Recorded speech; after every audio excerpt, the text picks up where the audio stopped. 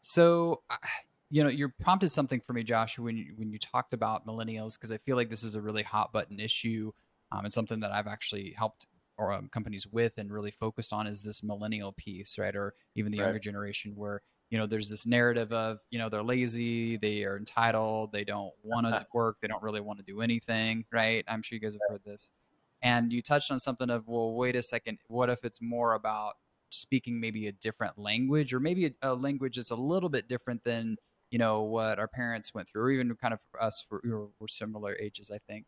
Where it's just kind of like, oh, these are just like why you do what you do when it comes to work. That there's kind of a different narrative that needs to happen, and you can engage, this age range. Is that kind of what I was hearing?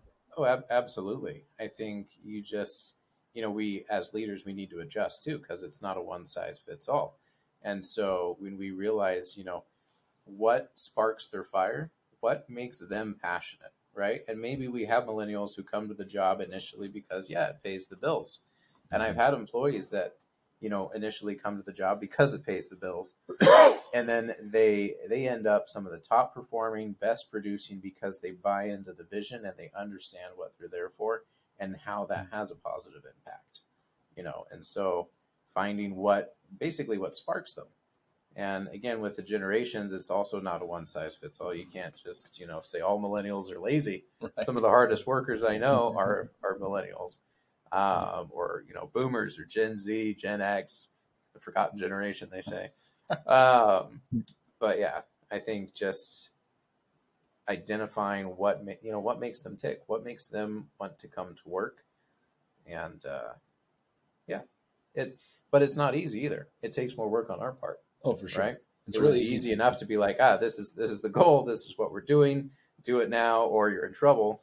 But no, it's tailoring each individual kind of leadership styles. We adapt. I try and adapt to each person that I'm interacting with. Different strokes for different folks is one of the earliest leadership lessons I ever learned, is that what works for my interaction with Josh right.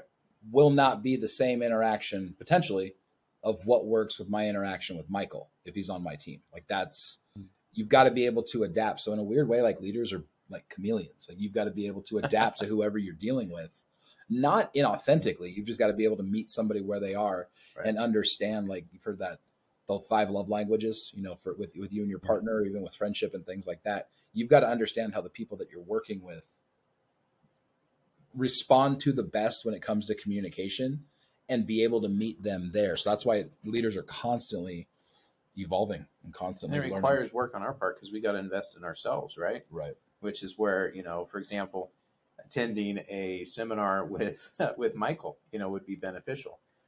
He came and spoke at our chamber lunch that one time, and I took away a lot, and I learned a lot. And you caused us to challenge ourselves and our thinking. Right. But as leaders, we got to constantly be learning. So. Yeah. Oh, thank you for that. Yeah, it's true. And that kind of leads me into my next question for you guys. What are some of the specific things? It might even be a book or a podcast, or, just even in your journey. What's helped you continue to grow and kind of keep that fire going so you don't kind of slip off, like you mentioned, and go into the management realm, but stay focused on growing and sort of stretching yourself as a leader?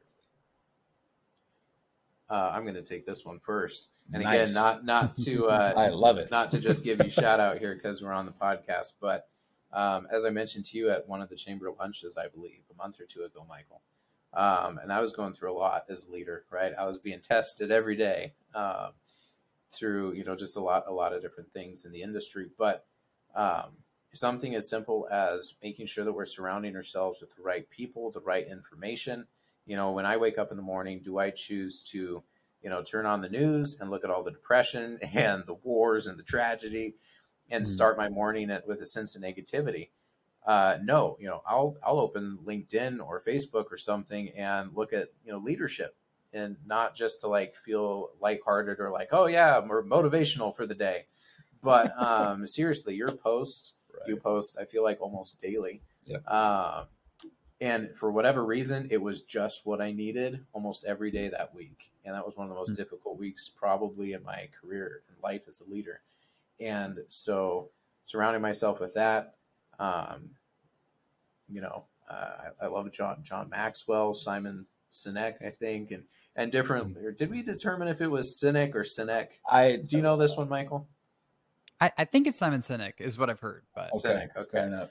And different leadership consultants, and each one's different. But I will say Michael Woolston, his consulting company is pretty legit, fairly solid. Not just because we're on the podcast, Exactly. but Michael's got some words of wisdom. You guys are kind. No, thank you.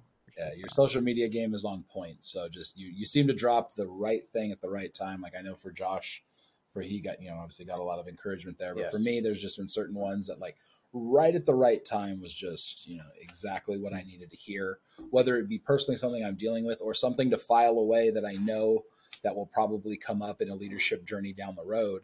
Is that it's a collection, it's a conglomerate. It's not, if you're a leader and you think you know everything, you're the farthest thing from a leader at that point in time. Is just, you've got to be able to learn from everybody around you. Cause you want to be successful, copy success to become successful. So, yeah. So true. So one big question for the two of you, and I'd love for you to both to answer this. How do you feel like your faith has helped really, help you grow as a leader, and how do you feel like it's influenced who you are? Because sometimes there's kind of this idea of, I have to keep that separate, from my work life and my faith life and those types of things. How do you feel like it's made an impact for each of you? Oh, I'll say for me, the fact that I don't have to keep them separate, because I'm like, I'm a independently, run business I'm an independent contractor with a parent company, but I don't have to. I can be wide open with what my faith is. I'm still, inclusive with everybody, but I get a chance to not be shy about who I am, what I believe, who my Lord and Savior is. And even though I've got that ability, sometimes you can compartmentalize and you can say one thing, but then just the way that you're acting, not incongruent. You're just not fully focused. Oh, I'm focused on everybody else, but I'm really focused on growing myself. I think when it really got to the point to where I turned this, that I'm in the field that I'm in, God called me into this field, whether I wanted to be here or not. God doesn't call the qualified, he qualifies the called. And once I got that part dialed in, I'm starting to see the fruits of it now. And I spent years fighting that of going, why am I here? I'm not naturally gifted for this. Like kind of that push and pull of, am I in the right spot? Do I fully believe this is where God has me for a purpose, for a calling? I do feel strongly, but then the evidence says different, head versus heart.